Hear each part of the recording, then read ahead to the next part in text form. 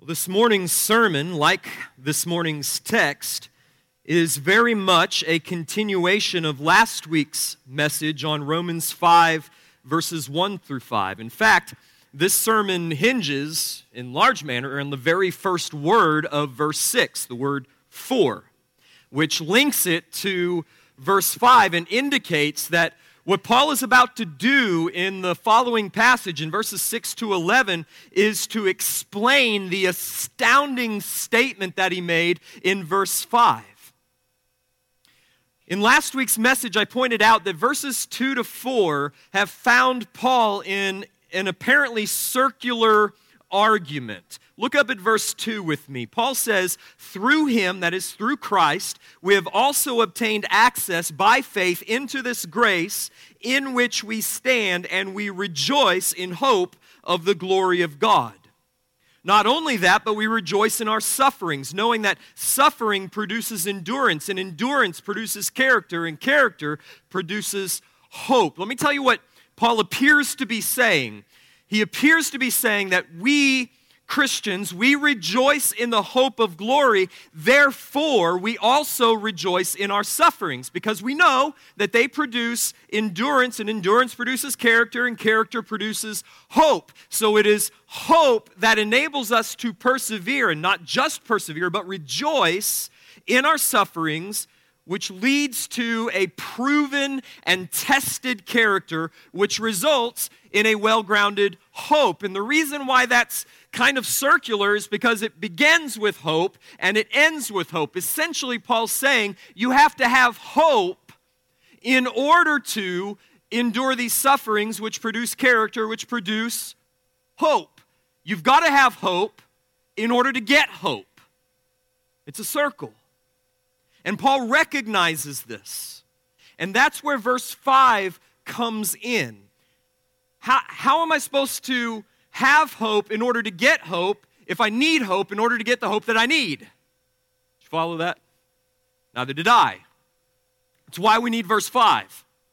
Verse 5 comes in and explains that the first and foundational hope of glory, verse 2, that hope which is able to sustain us through trials and tribulations and sufferings, and is strengthened and refined by those fires of tribulation. It will not ultimately disappoint us. It will not ultimately put us to shame. We know this because at the beginning, something happened. That something that happened was an immediate experience of the Holy Spirit within our hearts. Paul says, verse 5, hope does not put us to shame because God's love has been poured into our hearts through the Holy Spirit who is given to us. In conversion, at the very beginning of the Christian life, I want you to notice the past tense verbs here. Paul's looking at an experience that happened in the past, right? This has been poured out through the Holy Spirit who has been given to us. In conversion, God gives us the Holy Spirit, and the effect of receiving the Holy Spirit is that He causes us to experience, to feel, to know that we are loved by God. And Paul describes this as not just like a trickle of love, but a pouring out, an effusion of God's love within our hearts. Now, my contention is that this effusion of God's love is an experience of the heart, not merely an inference of the mind. Now, what I mean that is that this effusion of God's love is not merely a conclusion that we come to by working through propositional texts like this. God so loved the world, I'm part of the world, therefore, God must love me. That's an inference of the mind from propositional truths. That's not what Paul's talking about in verse 5. In verse 5, Paul is talking about an experience felt in the heart, which is the seat of our intellect, our emotions, our will, our affections, an experience in which we feel and know ourselves loved by God.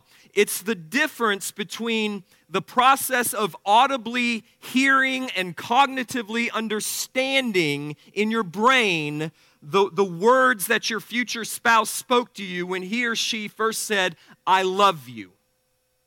Hearing it and understanding it is one thing. Feeling those three little words and all of the emotions that it elicited in your soul is quite another. I further contend that this experience of which Paul speaks in verse 5 is known by every believer, because Paul speaks of it as an inseparable effect of having been indwelt by the Holy Spirit.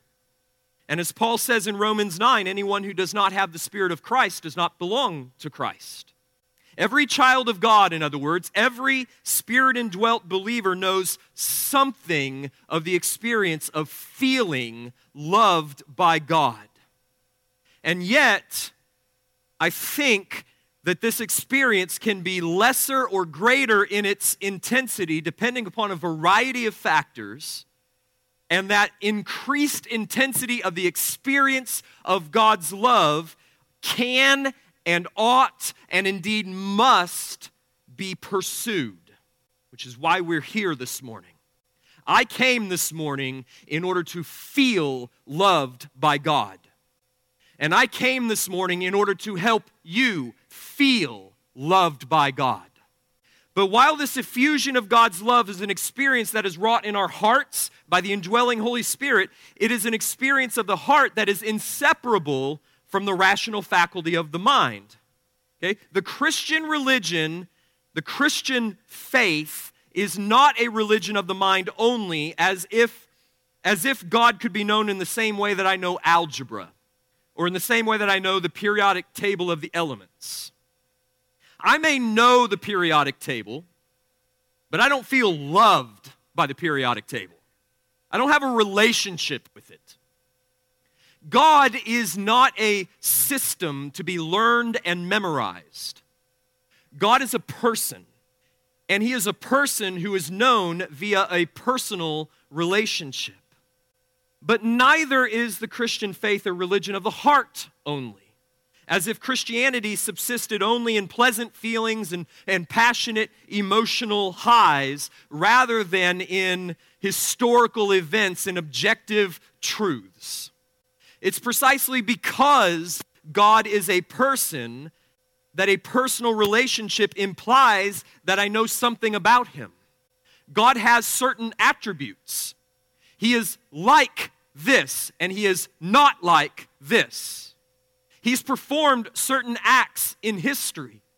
I cannot love someone, nor can I really feel loved by someone about whom I know nothing, or worse, about whom I believe false things.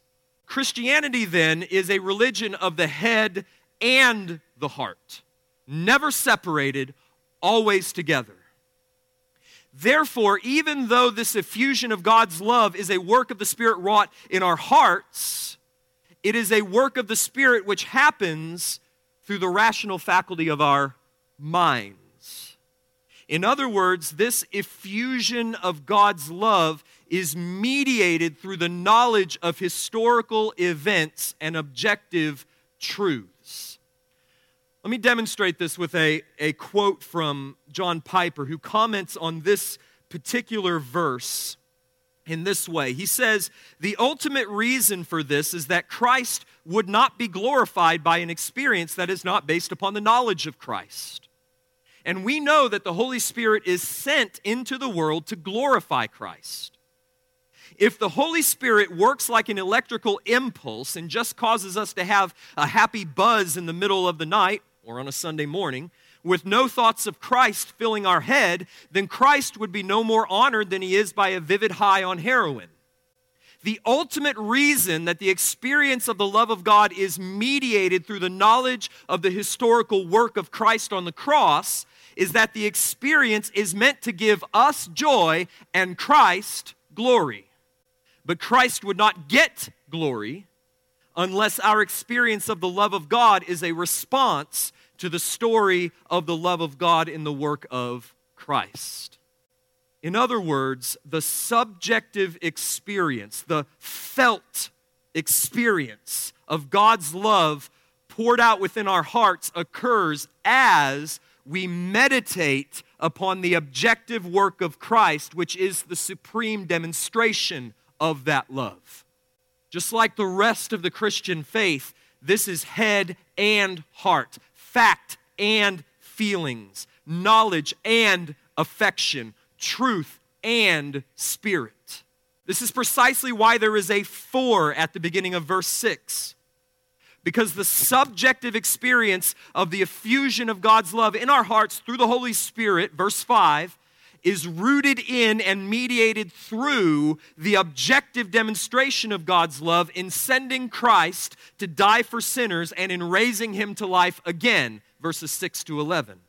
So if you want to feel loved by God, then you must look to the place where God supremely demonstrated his love for you, namely the cross of Christ.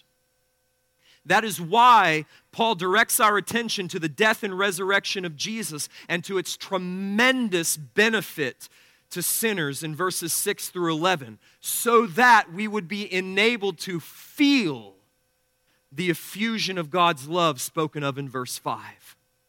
Don't you want that? I do. I'm not kidding when I say that's why I came this morning. I came because I want to experience Romans 5:5. I want to know it. I want to feel it. And I think I've known something of the experience of Romans 5:5, but I want more.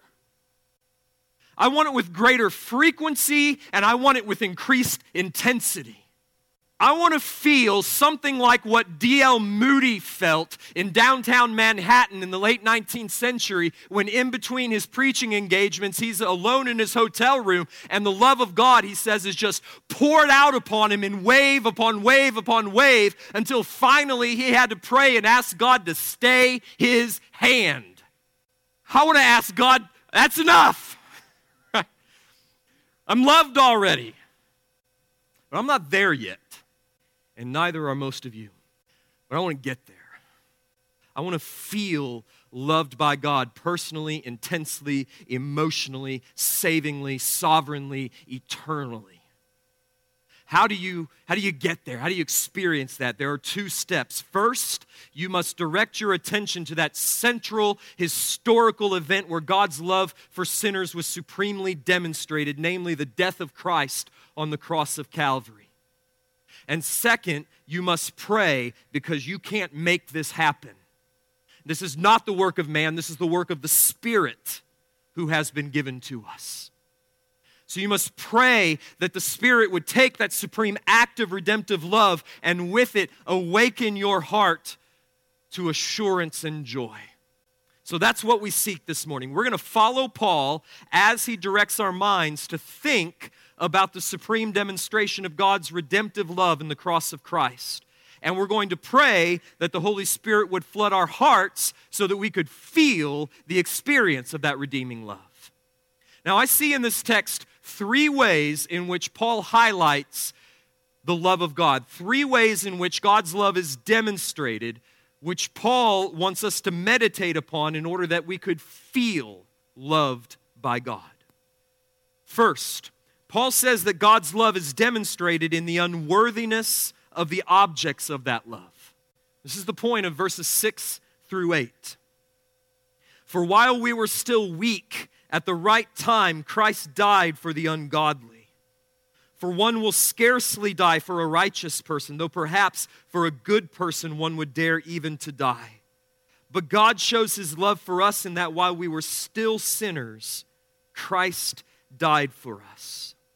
In verses 6 to 8, Paul amplifies the depth and the nature of God's love for sinners by contrasting it with the love which mankind has for one another. This argument is based upon two universally recognized assumptions regarding love. The first is that self-sacrifice is the highest form of love. It assumes that we agree with that point. And we ought to, because it's true. Jesus affirmed as much in the upper room with his disciples on the night before his death on the cross when he said, "This is my commandment, that you love one another as I have loved you. greater love has no man than this, than that someone lay down his life for his friends. So the greatness of one's love is shown by what he is willing to give up for the one whom he loves. And the costliest gift which a person has to give is his own life. That's assumption number one. Assumption number two, on which Paul's argument is based, is that the less worthy the object of one's self-sacrifice, the greater the act of love. Now again, this truth is universally recognized. It's one thing for a soldier to give up his life for a man in his unit with whom he has formed a tight bond in the heat of battle. It's quite another thing for a soldier to give up his life for that guy in his unit whom he can't stand, who always used to pick on him in basic training. It's one thing for a firefighter to rush into a burning building in order to save a child. It's quite another for him to give his life to save the very arsonist who set the blaze. Now, it's on the basis of those two assumptions that Paul constructs his argument.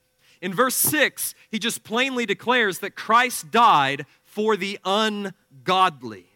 Then in verse 7, he contrasts Christ's death for the ungodly with the kind of self-sacrificing love that can sometimes be found among humankind, where it's not uncommon, it doesn't happen all the time, but it's not uncommon to find men who are willing to die for their spouse or die for their child or die for their brothers in arms. It happens. We are wired to love those who are lovely, even to the highest degree of self-sacrifice. But still, this kind of sacrifice, Paul says, it's rare. For one will scarcely die for a righteous person, though perhaps for a good person one would dare even to die. Now, most commentators, and I agree, understand Paul's statement in the following way. The first man that Paul envisions, the righteous man, this is one who is upstanding, law-abiding. He's not a criminal. He's a good citizen. The second man, Paul envisions, the good man, is a step above that. Okay, not only is he righteous, not only is he a good law-abiding citizen, he's also known to be warm and generous and kind.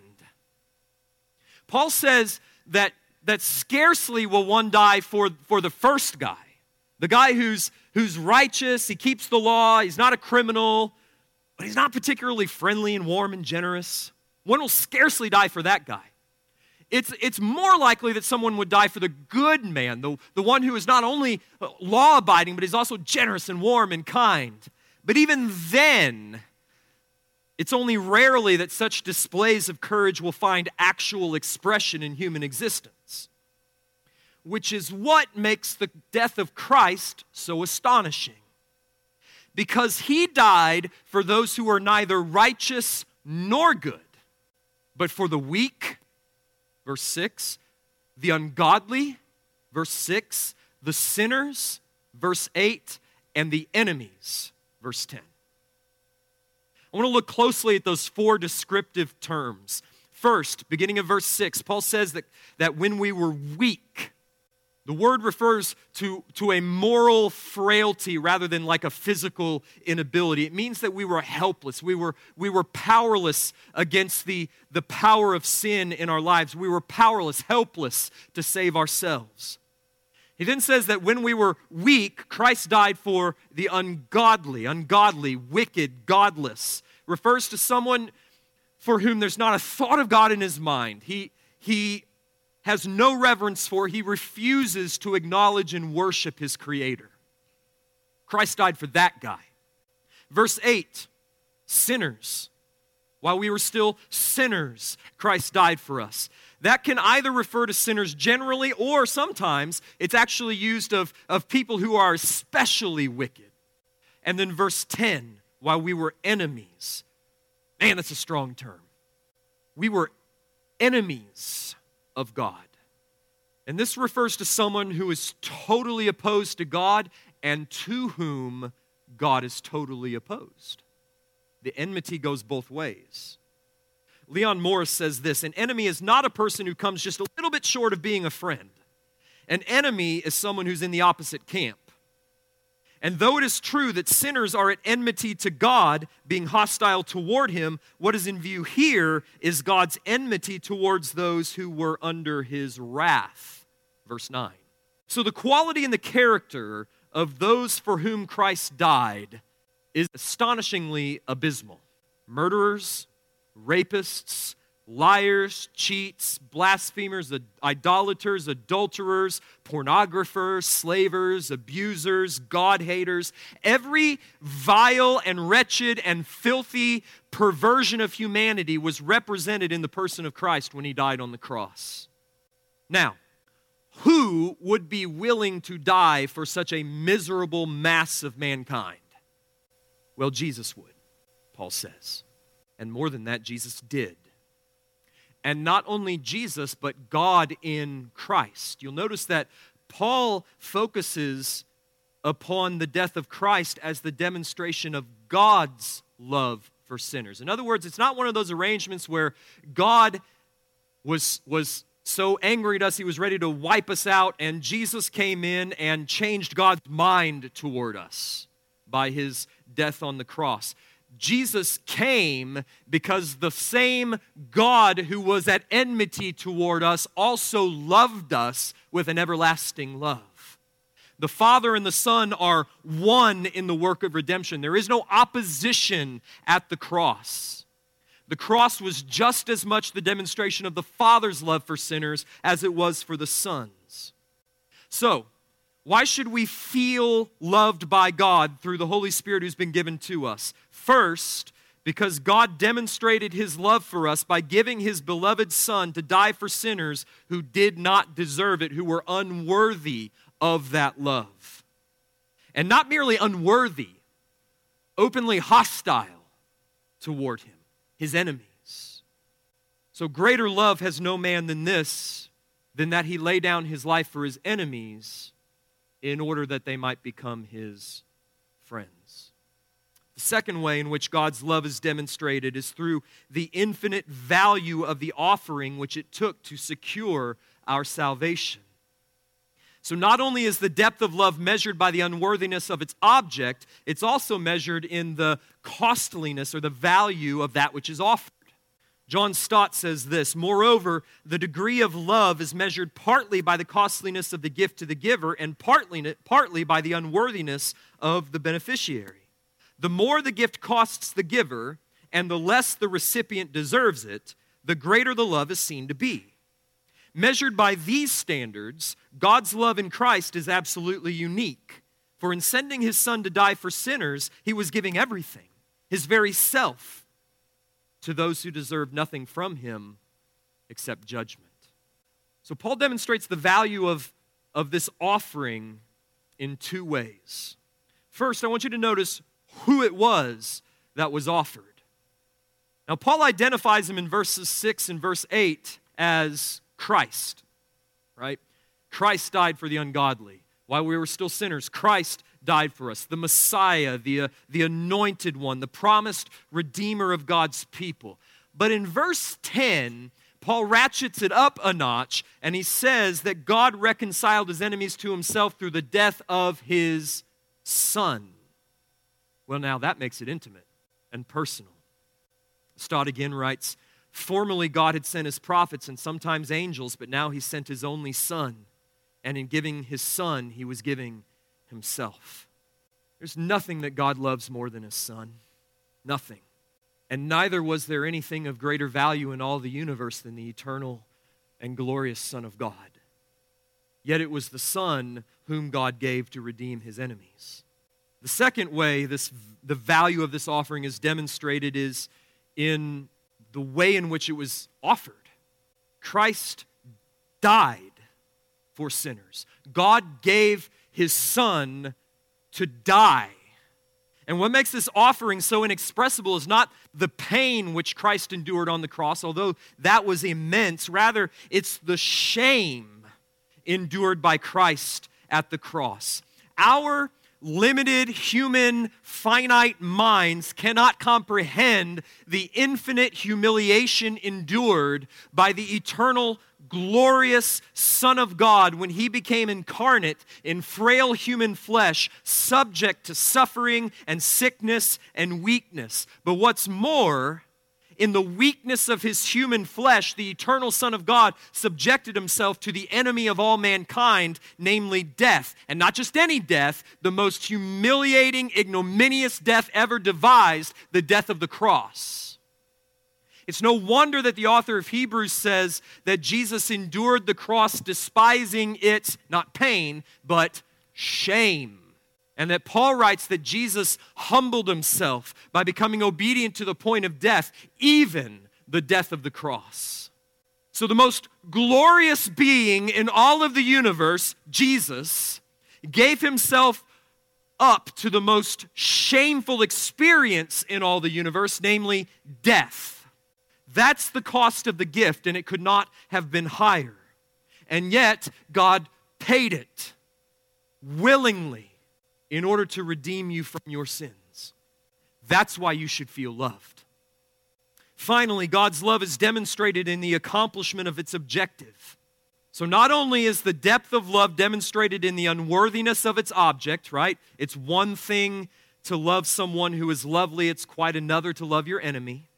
And not only is the depth of God's love demonstrated in the cost that he was willing to pay in order to demonstrate that love, right? It's one thing to scrounge around for a couple of bucks in order to buy your girlfriend a rose. It's another thing to work 2 jobs for months on end in order to buy her an engagement ring. But the depth of love is also demonstrated in the greatness of its objective. What is it directed towards? It's one thing to help someone with their algebra homework in order that they can complete that night's assignment. It's another thing to spend countless hours and weeks upon weeks helping them get through college algebra in order that they can graduate and earn their degree and enter into a rewarding career. It's one thing to rescue someone from imminent death and bring them back into this temporal life. Think of someone drowning or someone trapped in a burning house or someone flatlined on an operating room table. That's one thing. It's quite another thing to rescue sinners from the wrath of God and bring them into everlasting life and joy in a new heaven and a new earth. That's another thing. Yet that is precisely what has been accomplished through the death of Christ. Verses 9 and 10. Since, therefore, we have now been justified by his blood, much more shall we be saved by him from the wrath of God. For if while we were enemies, if while we were enemies, we were reconciled to God by the death of his Son, much more, now that we are reconciled, shall we be saved by his life. So what did Christ's death accomplish for those whom God loves? Paul lists 4 accomplishments, and I want to walk through them because Paul intends for us to take these 4 accomplishments and ground our hope of glory and our experience of the love of God in them. So 4 accomplishments of the death of Christ. First, Paul says, verse 9, that we have now been justified by his blood. So the first accomplishment was our justification. Christ died to justify us in the sight of God. Now, we've spoken a lot about justification over the past few months, ever since Romans 3:21, really. So I'm only going to briefly define the term this morning. Justification refers to the change in our legal status, our change in our status in the judgment of God that resulted from a double imputation, a double exchange, in which our sins were imputed to Christ and punished in him at the cross, and his righteousness is imputed to us through faith. By his blood, in verse 9, puts Paul's focus upon the wrath-averting, propitiatory nature of justification. The death of Christ, which enabled God to justify the unrighteous while at the same time maintaining his own righteousness. So why should you feel loved by God? Because Christ died in order to justify you in God's sight. He took your sin from you, put it on Christ, punished it in him, and he took Christ's righteousness and he gives it to you freely by his grace through faith alone. Second, Paul says that since we have been justified by his blood, much more shall we be saved by him from the wrath of God. So the second accomplishment of Christ's death is our salvation, understood here as the final salvation from the wrath of God, which is to come at the final judgment. On the day of wrath, when Christ comes in power and glory to bring salvation to his elect and to bring judgment upon the wicked, those who are justified will be those who are saved. 1 Thessalonians 1:9, for they themselves report concerning us what kind of reception we had among you, how you turned to God from idols to serve the living and true God and to wait for his Son from heaven, whom he raised from the dead, Jesus, who delivers us from the wrath to come. Who's he going to deliver? Those whom he has justified. All those whom he has justified. The key point Paul is making is that our future salvation is assured by our present justification, which was secured by the blood of Christ. When Christ died, it set in motion an unbreakable chain of events which will lead irrevocably to our eternal salvation. That's why you ought to feel loved by God. Third, Paul says that while we were enemies, we were reconciled to God by the death of his Son. So the third accomplishment is our reconciliation, which refers to the change of our relationship with God. So the death of Christ secured our justification. It changed our status in the sight of God's law. No longer are we considered guilty before him. Now we're accounted righteous. But now that our sin and our guilt has been removed, so has God's wrath and enmity. He's no longer angry with us. We're no longer his enemies. Now he smiles upon us. He counts us his friends. And by the regenerating work of the Holy Spirit within us, our disposition towards God has changed as well. No longer are we hostile toward him. No longer do we fear him. Now we love him. So through the death of Christ, God has been reconciled to us, and we have been reconciled to God. That's why you ought to feel loved.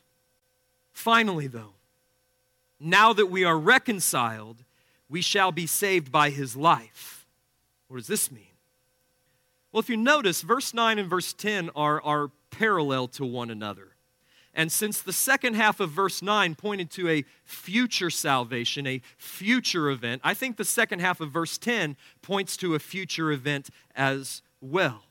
Verse 9 pointed to the future salvation from God's coming wrath.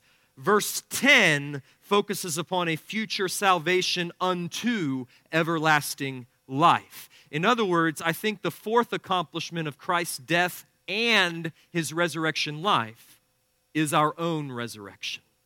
1 Corinthians 15:21. For as by a man came death, by a man has come also the resurrection of the dead. For as in Adam all die, so also in Christ shall all be made alive, but each in his order. Christ the firstfruits, then at his coming, those who belong to Christ. Who's that? Those whom he loves, whom he has justified, whom he has reconciled to himself. When Christ comes on the last day, he's going to utter his sovereign command, and the dead of all the earth shall rise, some for judgment and some for salvation. Do not marvel at this, Jesus says, for an hour is coming when all who are in the tombs will hear his voice and will come forth, those who have done good to the resurrection of life, and those who have done evil to the resurrection of judgment. And what verse 10 promises is that those who have been reconciled to God through the death of his Son will be in the first category. They shall certainly be saved on the day of resurrection unto everlasting life. So how does Paul's argument in these verses work? Well, verses 9 and 10 are parallel in their arrangement, and in each verse, Paul argues from the greater, the harder thing to do, to the lesser, the easier thing to do. He argues from the temporal, the things that concern this time, to the eternal, the things that concern for eternity. He says this, if God has taken the extraordinary step of justifying us through the blood of Christ, how much more can he be trusted to keep us safe in the day of wrath? If God has done the unthinkable in reconciling us to himself while we were still his enemies, how much more can he be trusted to raise us to everlasting life now that we are his friends? And what's the result of all of this? What is the experiential, presently felt result? We'll look at verse 11. More than that, we also rejoice in God through our Lord Jesus Christ, through whom we have now received reconciliation. The rejoice, or the result, is joy. So Paul began with an experience, and he ends with the same experience. What experience is that? The experience of knowing and feeling yourself loved by the God of the universe. Personally, eternally, savingly, sovereignly, freely, individually loved. Which produces a confidence and an indomitable joy. And how can you know that God loves you like that? Paul has provided in this text two proofs. The subjective experience of feeling loved through the internal testimony of the Holy Spirit, verse 5, and the objective demonstration of God's love through the death of Jesus Christ, verses 6 to 11. But the second must come first. It is only in considering and meditating upon the objective demonstration of God's love for us in the death of Christ that we come to subjectively experience God's love through the Spirit. The Spirit pours out into our hearts an effusion of God's love as we look to Christ, because it is the goal of the Spirit to glorify the Son. So if you would experience the joy that comes from knowing and feeling yourself loved by God, look to the cross. Meditate upon the fact that while you were weak, ungodly, sinful, an enemy, Christ died for you. Meditate upon the gospel truth that his death has accomplished our justification through faith, and this guarantees our ultimate salvation from the coming wrath and judgment at the end of the age. Meditate upon the gospel truth that Christ's death has accomplished our reconciliation to God, and that this reconciliation guarantees our resurrection unto everlasting life. And then pray.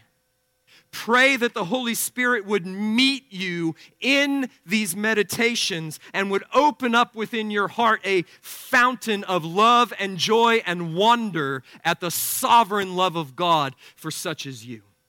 Now, last week I shared with you the story of Charles Wesley's conversion and how it centered upon his desire to feel, not just know, feel Galatians 2:20, which says that God loved us and gave himself for us. Charles said, I want to feel that God really does love me, Charles, and that he really did give himself for me, Charles. And what was clear in the account of his conversion was that this experience of the love of God came as he meditated upon the love of God demonstrated in the cross of Christ. He immortalized that connection in that hymn which we sang after the sermon last week, entitled Free Grace, or And Can It Be? Where he writes, and can it be that I should gain an interest in the Savior's blood? He's thinking about Christ's blood. Died he for me who caused his pain, for me who him to death pursued. Amazing love, how can it be that thou, my God, shouldst die for me? He thinks on the cross, and he feels God's love. He left his Father's throne above, so free, so infinite his grace, emptied himself of all but love, and bled for Adam's helpless race. 'Tis mercy all, immense and free, for oh my God, it found out me. Do you see the connection?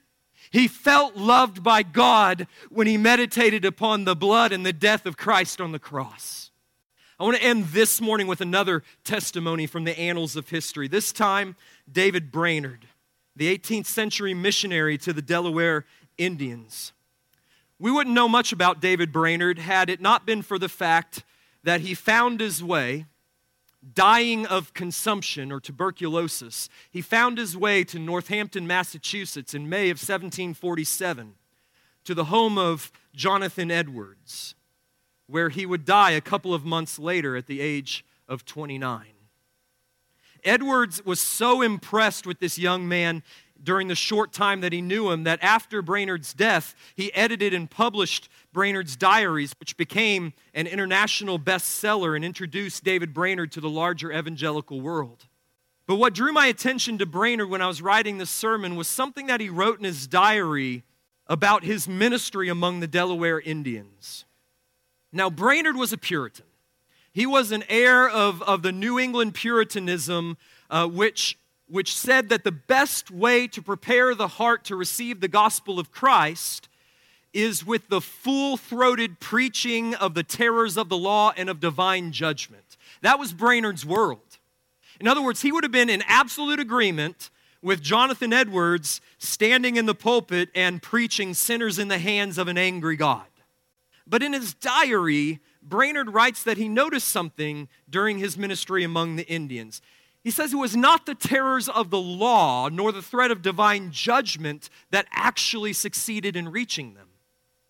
Brainerd wrote this: "The more I discoursed on the love and the compassion of God in sending his Son to suffer for the sins of men, the more I invited them to come and partake of his love, the more their distress was aggravated, because they felt themselves unable to come. It was surprising to me to see how their hearts seemed to be pierced with the tender and melting invitations of the gospel when there was not a word of terror spoken to them." Isn't that interesting? It was not the terror of the law, rather it was the gospel of God's love demonstrated in the death of Christ for sinners that melted the hearts of the Indians. God loves you. Hear that this morning. God loves you.